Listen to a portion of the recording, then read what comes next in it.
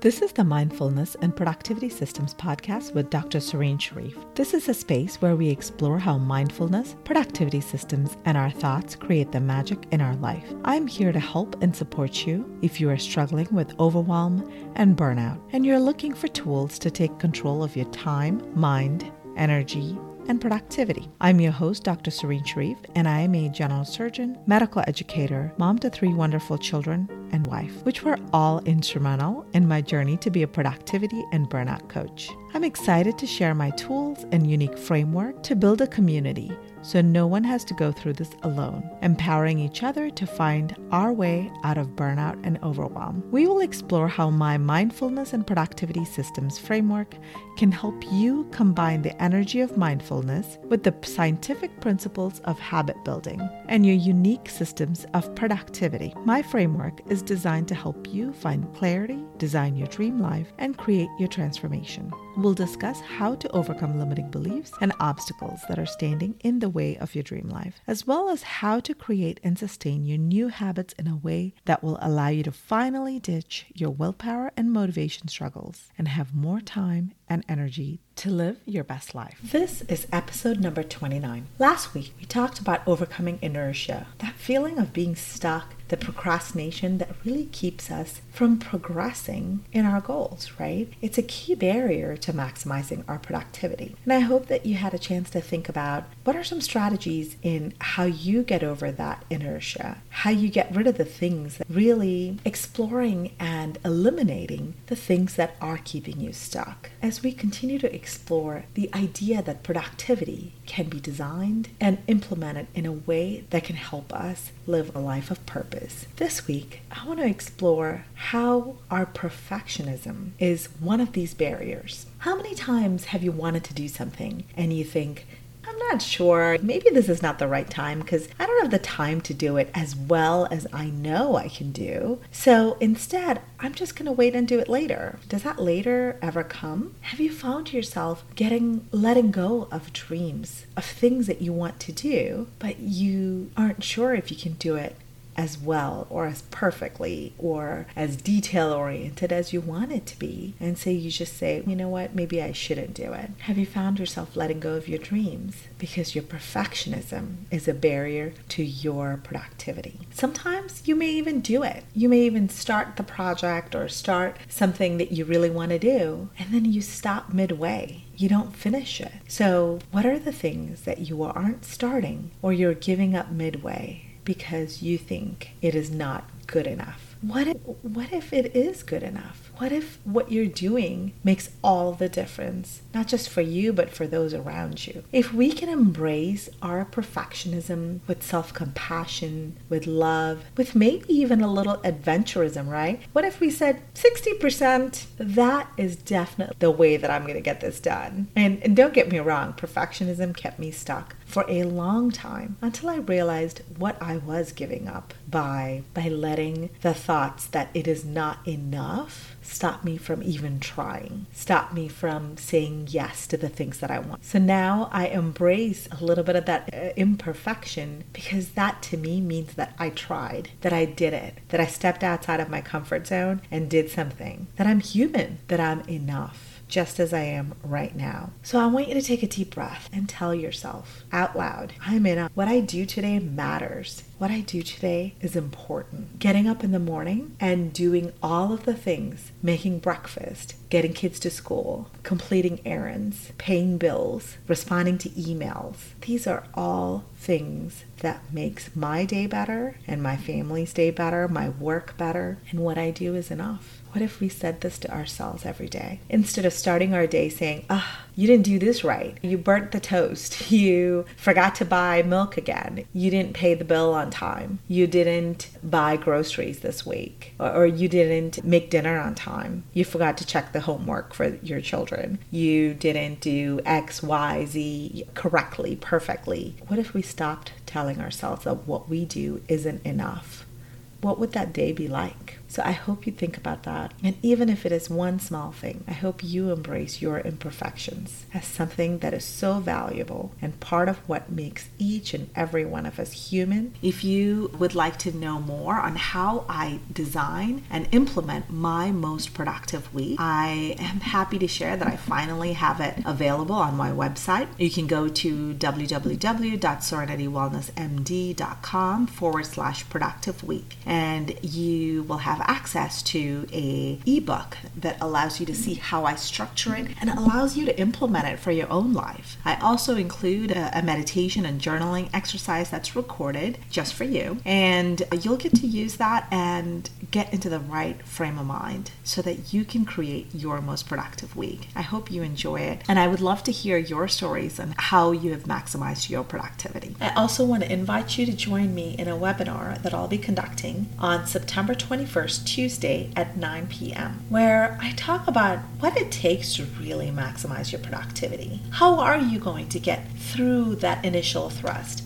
Learn where to put your focus on. And I'm going to share my 3 secrets that has really changed how I have taken control of my time, my energy, and productivity so that I don't feel like I'm always working till the last minute, pushed to my limit, and not able to enjoy those moments of fun, relaxation, time with my family, compassion and mindfulness for myself, and still really get all of the things that I want to get done. So I hope to see you at the webinar, and I hope you enjoyed this week's podcast on embracing imperfections with self-compassion. I'm so excited to welcome Dr. Kara Pepper. Dr. Pepper is a practicing primary care internist and certified life coach in Atlanta, Georgia, who has really embraced what it means to rebuild her life and career after going through burnout herself. And I can't wait to talk about all topics on burnout and wellness and how we can rebuild the change that we need to see. Hi, Kara. Welcome to the podcast. Thanks for having me. Yeah, excited to welcome you and have you here. And I'd love to hear a little bit about your journey, how it's been to balance being a physician, being an entrepreneur, and all of the different hats that you wear. Thanks. I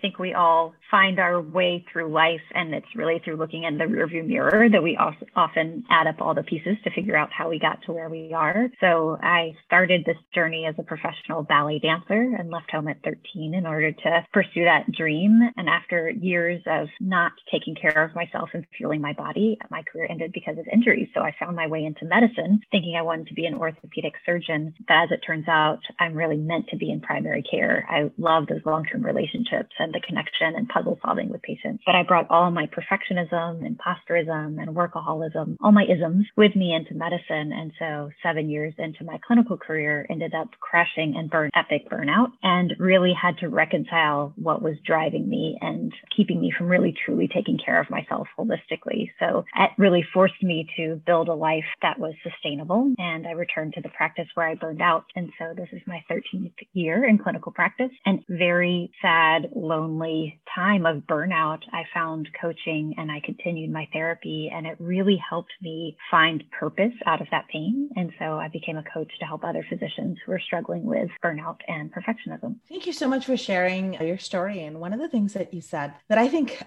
probably all of us who have been through a burnout experience is how lonely it is in that space. We feel like we're the only person who's really struggling so much, or there's something wrong. I felt like there was something wrong with me that I couldn't figure out. And another factor that you said that is really so true, but we don't really reflect on that, is how much it's a habit, to put ourselves last or close to last, right? We make it a habit to fulfill what we think are expectations on ourselves, either from others or really ourselves. And we think this is the only way. Like the only way to do a good job is to not eat, not pee, not drink, and to work yourself to exhaustion.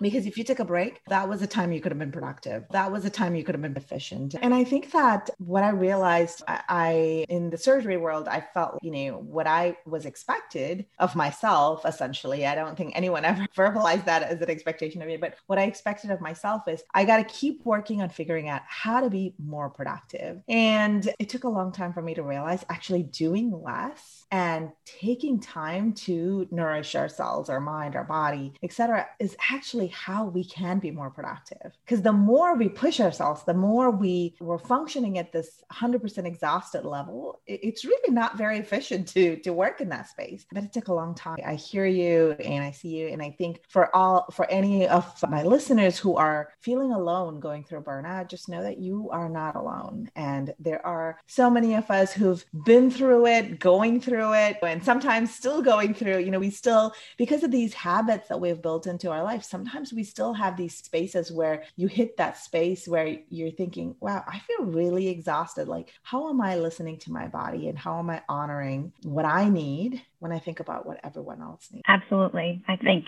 the social conditioning certainly starts when we are very young. How can we create our own worth? And it starts very simply, but great job. You got an A on that test in fourth grade. Good for you. And so we learn very early that success, pleasure to those around us, and it brings accolades to us. And of course, those things are measurable in our journey through medicine, but not specific to medicine. We always strive to be the best or to get good grades, but particularly for women, particularly for minorities, where conformity and meeting expectations and needing to go above and beyond to be recognized really gets inextricably related to our own worth. I am valuable because I produce. I am valuable because I am achieving and I'm doing the best that I can. And so we often lose ourselves along the way. And I see this very commonly in my clients. We've checked all the boxes like med school, residency, attending job. Maybe you get partnered, maybe you have children, buy a house. And then all of a sudden, what's next for me? We've lost ourselves along the way. And so when I ask not only my patients, but my clients, what do you do for fun? Who are you outside of your job? It's often met with silence because people don't even know. And so really returning to check in with ourselves to say, who am I and what do I need is the work.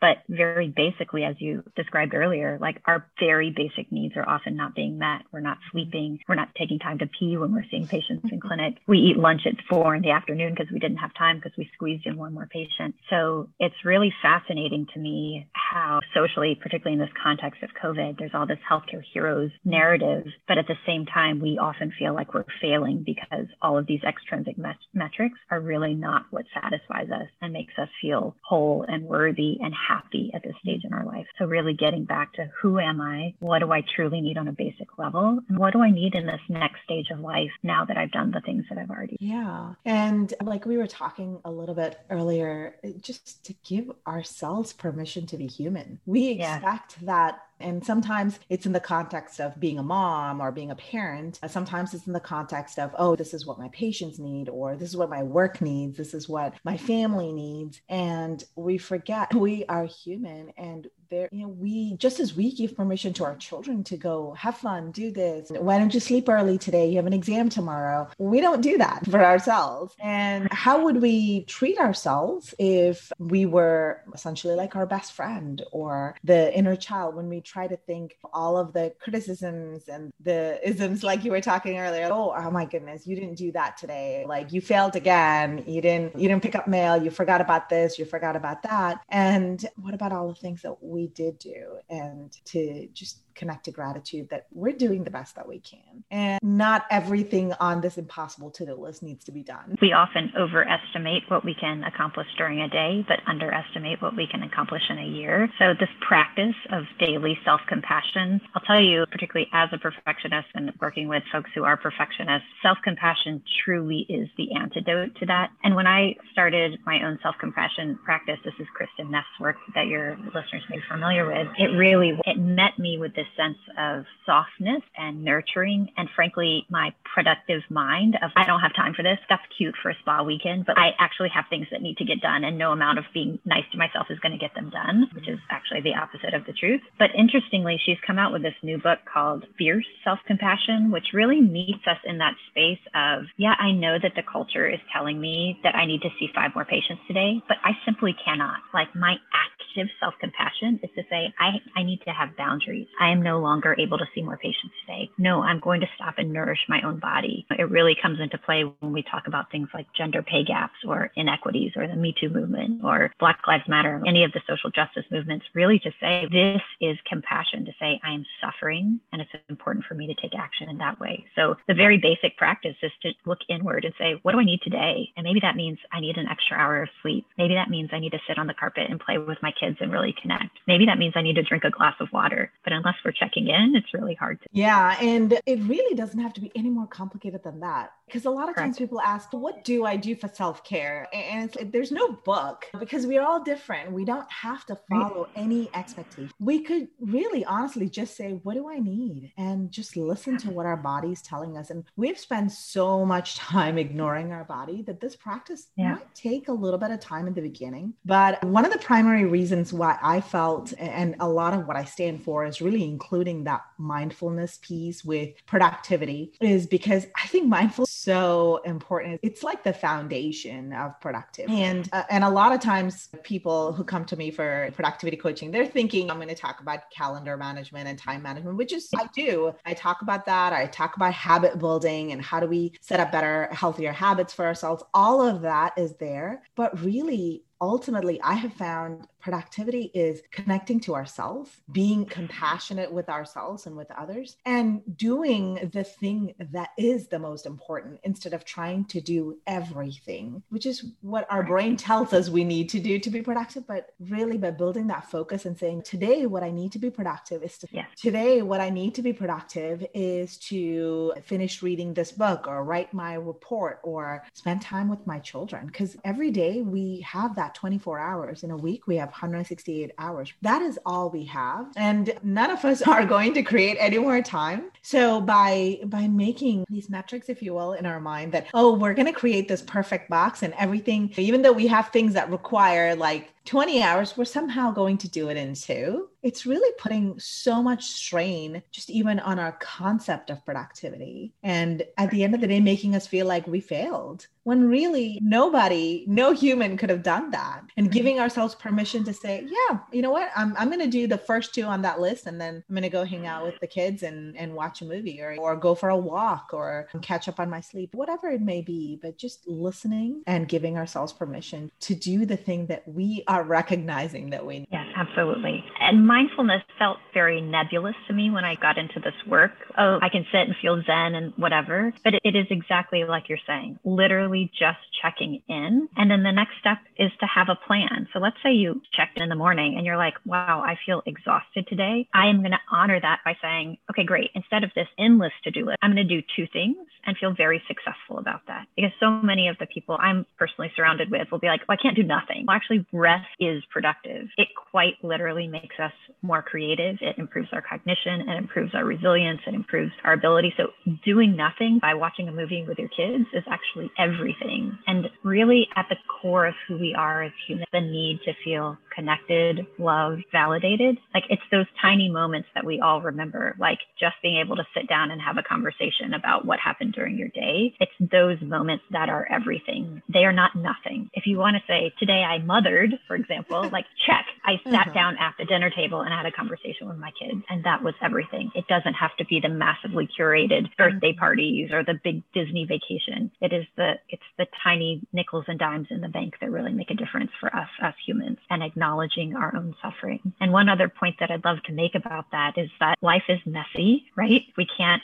be only happy or only loving or only joyful. It's those moments where you watch the people around you struggle and overcome that are so important. And so just honoring our own humanity to say, today is really not great, instead of saying fine, being like, you know what, today was really hard. I really had to deliver bad news to a patient, or my kid's really struggling and I'm really worried about them. To just be honest about who we are, it really opens the door for other people to be human as well and deepens the connections that we all so desperately crave. Yeah, absolutely. That's beautiful. And so important, especially now. I feel like the pandemic has been a long journey. There's still ups and downs in it. And there's a lot of stressors. Kids are going back to school soon. There's a lot of stuff going on. And if we are not able to give ourselves that space to say, yes, today was this, or today was great. And some days, like you said, today is not great. I remember a lot of times what I was doing before, a lot of times what I was focusing on, okay, I just need to, there's just one more thing I need to do. And then I'm going to have so much more time. I'm going to get caught up.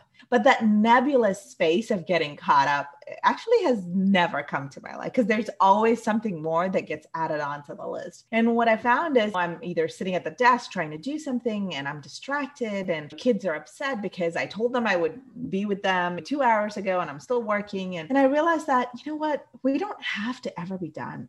It doesn't ever have to be this perfect, okay, yeah, everything's good, box closed, I don't have to think about anything. No, there's always going to be something more. And that's just part of life. Going back to school, there's going to be a transition and there's going to be something more that we're going to deal with, that we're going to talk about, we're going to address. And that's still okay. When I told myself that, yeah, I have unfinished work and I'm just, this is the time I close my computer down, and that it created such a huge element of productivity for me because I knew, okay, in 30 minutes, I'm going to be done. So it's that last 30 minutes of pushing through and getting stuff done. That was amazing. And knowing that I was going to have free time where I didn't have any expectations on myself, the white space on our calendar that we don't all plan for, but that is so important for our brain, because our brain's not a computer. Even a computer gets shut down at the end of the night, but we expect our brain to keep going, to function at this 100% efficiency. And I've been experimenting with my level of efficiency, if you will. And I'm finding that at 50 to 60% is where I am really at my best, at my peak efficiency. And I would never have been able to accept that maybe a year or two ago. But now I tell myself, wow, like this is all I should be working, because that's how I produce my best work. That's how I can be the best surgeon and can be the best mom, and all of the things, all of the hats that we wear. That is how we be our best, is by saying, when I work at 50%, 60%, whatever, each of our numbers,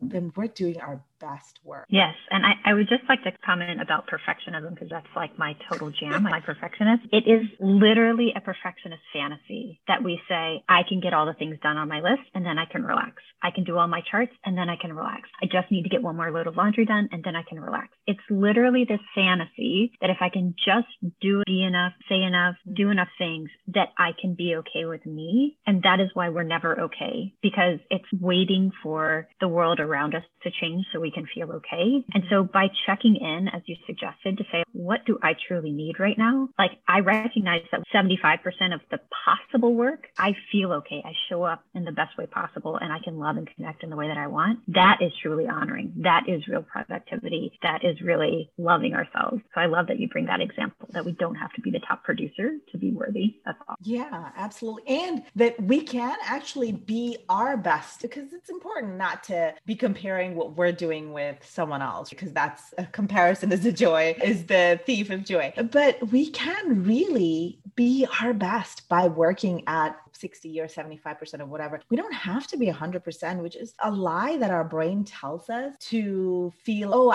it's because I haven't reached 100%. That's why I don't feel good about it. No, like you said, that space is actually just always going to be beyond our fingertips. But if we enjoy and appreciate where we are right now and say, we are doing amazing, we're doing all the things that we should, and it's exactly where we need to be, that extra 3 things on that to-do list really is okay. We don't need to do that to be okay. Yeah, but that is the voice of self-compassion. That is saying, I really, truly recognize when I've pushed past my limit of suffering. It's like the noticing part of self-compassion. It normalizes to say everyone is struggling and no one has it better or worse. We all have our own stories. Other people are going through the same thing that I can. The best way to be kind to myself is to say, today I've done enough work, and my personal best will look different every day, and that is okay. But I often challenge my clients to say, what does it truly mean? If you want to be what is showing up as a good mother, for example, or a good physician in our community, or a good friend, what does that look like? And people often have this whole list of like idealistic views, fine. But when you really whittle it down into one vision statement, it's often like to show up with love, to hold space with someone else. That basically is it. That's all we can offer in the end. Even with our patients, we can be highly technically trained and have all the resources that are out there. But at the end of someone's life, there's sometimes things we can't fix.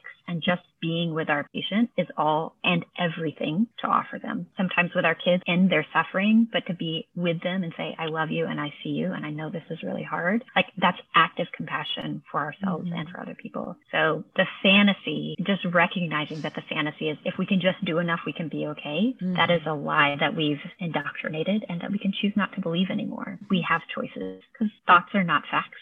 They are all optional and we can just choose which thoughts are working for us and which ones are not. And I can relax when my charts are done is not a helpful thought for me because the charts will never be done. There's always going to be something more, some message on Epic or whatnot that we have to address. Always.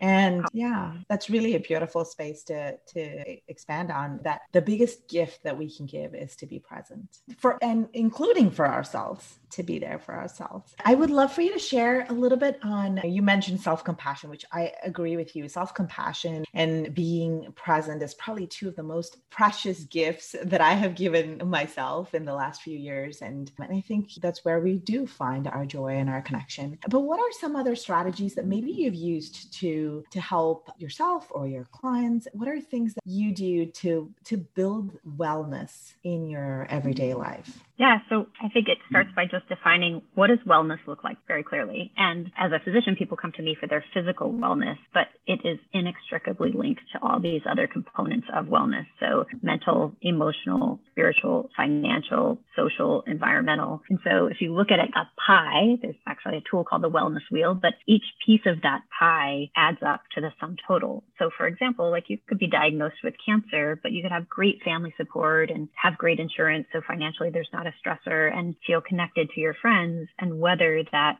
storm of physical wellness in a way that would be very different if you didn't have those other pieces of your wellness taken care of. So first is just assessing like what does that look like for you and where are there areas of improvement? And then the second piece is just addressing that. You could be, for example, 30 years old and have great physical health, but you're looking for romantic connection, right? Like maybe that is like the area of health that you're working on. Or for my generation, I've got 2 children, I've got aging parents, like really taking care of my mental and emotional health is everything. For my parents, it's more focused on their physical health. So really identifying that one, like what do you need to work on? And then secondly, actively making that part of your daily process. So you talked several times about habits. Habits are just behaviors that slowly add up over time. We think about New Year's resolutions. People would say, okay, great, I'm going to train for a marathon and call my mom every day and also start going to church and also save for retirement. Pick one tiny thing that is achievable and do that for 3 months, 3 solid months until it's just part of your daily routine. And that could literally be, I'm doing 5 push-ups, or I'm going to write 1 sentence in a journal every day. Or it could be, I'm going to send a quick text to a friend every day. Like whatever that tiny thing is,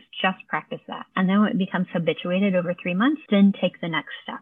How can you build on that progress so that every day you're moving forward? All those little 1% add up to 100% over a summary. But the third piece, no matter where you are, is that we are designed to be connected as humans. And so really finding who are the people that fill you up and where do you feel safe to talk about who you really are, what you're really struggling with. So my team personally, I'm married. I'm grateful that I'm in a healthy marriage. I have a small circle of ride or die friends who I adore, but I also have a coach, and I think I've been a recipient of coaching for 3 years. I have a therapist I've seen for 11 years, and I don't see them because I feel bad or I feel like I'm struggling. I see them to continue to stay well. It's just part of my secret sauce that keeps me healthy. So whatever that looks like for you, having connections, I think that's so critically important because the loneliness and the compare and despair really creeps into our lives very. Absolutely. So many beautiful pieces of advice and being able to explore that. What does wellness mean for us? And a lot of times I'll tell myself, oh, this is important to me. And then I do a calendar check-in once a week. So I look at what the last week has been, what I'm grateful for, and plan out my week for the next week. And I look at, well, did I show up for the things that I said are important to me? Or do I keep canceling them out? And what does that mean? Because maybe it means that I don't want to do it, but maybe it means that I need a little help or support in getting that as part of my daily or weekly routine. I think we can learn about